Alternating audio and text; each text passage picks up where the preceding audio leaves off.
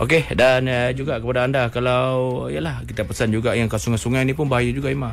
Betul juga. Oh, sungai sekarang ni bau ni yang tular dekat media sosial, dia orang tengah mandi laut Ima.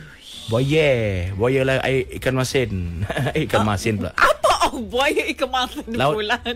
Air masin, nak sebut air lah, aku teringat ikan masin sedap kena pucuk ubi lemak Ima, ya Allah. Oh, ini dia betul lah. Betul Nizam, sedap Nizam. Kemudian healing pula buat kemah masa sukan kan, buat kemah kan. Dan taklah kita duduk bawah pokok, termenung, berkipas macam ni kan. Tapi itulah orang khabar kadang-kadang dalam keseronokan kita sebenarnya.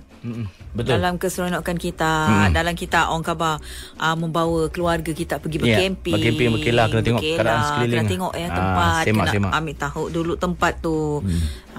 Penting juga untuk kita orang khabar seronok juga. Tapi kadang-kadang biasalah kan, bila kita dah seronok, terlalu seronok, sampai lupa benda nang sepatutnya kita ambil perhatian. Ya, betul. Enak kita jauh khabar pergi hiking. Ya. Tahu-tahu tonggoi nyak timbul-timbul. Tonggoi nyak timbul.